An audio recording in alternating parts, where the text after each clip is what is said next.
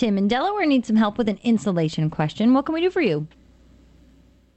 Well, I have a basement crawl space, and I want what's the best way to insulate it? Right now, it's just nothing there. Mm-hmm. So it's a crawl space or a basement? It's actually on one side I have a full walk-in basement. Okay. And on the other side, there's actually a crawl space.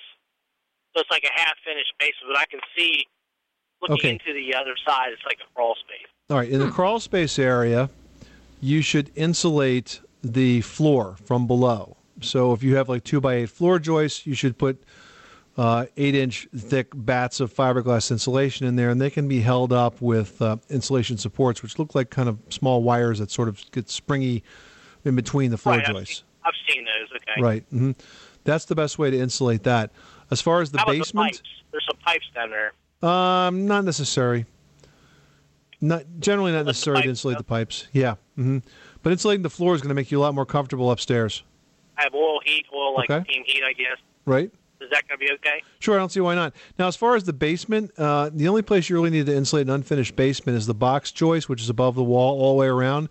If you decide to put walls in, like finished walls, and you're going to frame them out, then you could put insulation in the framed walls. But other than that, you should just insulate the box joist right above the foundation.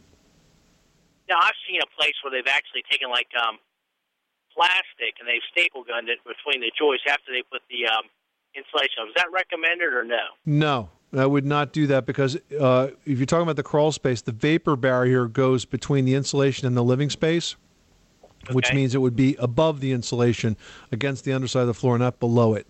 All right. Because if you put it below it, you're going to trap moisture in that space. And you're going to reduce the R value. Exactly. Gotcha. Okay.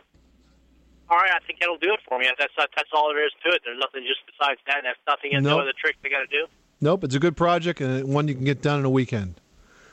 Sounds great. Thank you so much. You're very welcome. Thanks so much for calling us at 1-888-MONEY-PIT. Like, it sounds like Tim wanted it to be more difficult. Yeah. No, that's pretty straightforward. You want to be careful with the insulation. Obviously, you want to wear a dust mask and long sleeves and gloves and safety glasses. But an insulation project is not that hard to do. And, some insulation products today, they have a different sort of weave to them. So they're not really as stringy as the old-fashioned fiberglass used to be. They're more like a wool. Encapsulated insulation, it's called. Interesting. Yep. Easy project and very cost-effective and a great return on investment.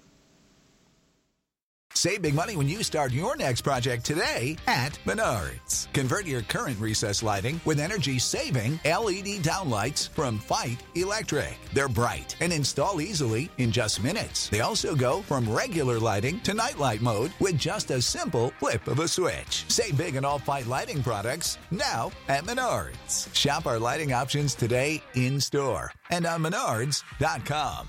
Save big money